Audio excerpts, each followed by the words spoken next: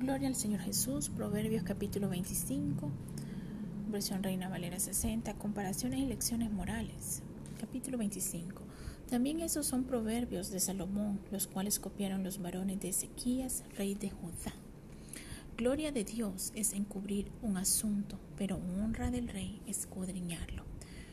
Para la altura de los cielos y para la profundidad de la tierra, y para el corazón de los reyes no hay investigación.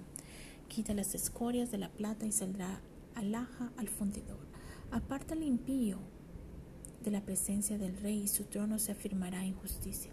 No te alabes delante del rey, ni estés en lugar de los grandes, porque mejor es que te digan, sube acá, y no seas humillado delante del príncipe, a quien han mirado tus ojos.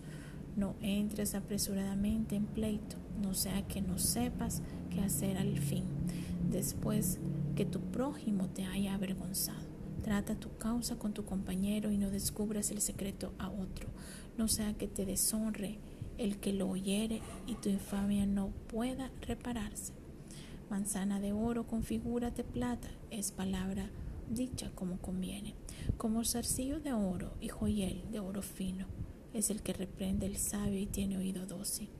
Como frío de nieve en tiempo de la siega, así es el mensajero fiel a los que envían, pues al alma de su Señor da refrigerio. Como nubes y vientos sin lluvia, así es el hombre que se jacta de falsedad y libertad. Con larga paciencia se aplaca el príncipe y la lengua blanda quebranta los huesos. ¿Hallaste miel? Come lo que te basta, no sea que hastiado de ella la vomites. Detén tu pie de tu casa de tu vecino, no seas que hastiado de ti te aborrezca. Martillo y cuchillo y saeta aguda es el hombre que habla contra su prójimo falso testimonio.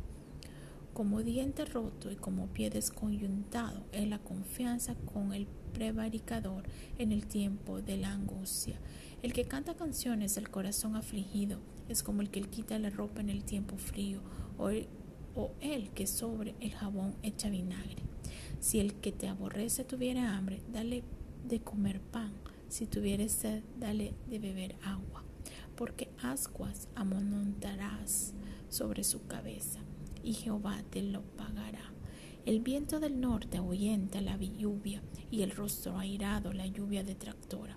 Mejor es estar en un rincón del terrado que con una mujer rencillosa en casa espaciosa. Como el agua fría al alma sedienta, así son las buenas nuevas de las lejanas tierras. Como fuerte turbia y manantial corrompido es el justo que cae delante del impío. Comer mucha miel no es bueno, ni el buscar la propia gloria es gloria. Como ciudad derribada y sin muro es el hombre cuyo espíritu no tiene rienda.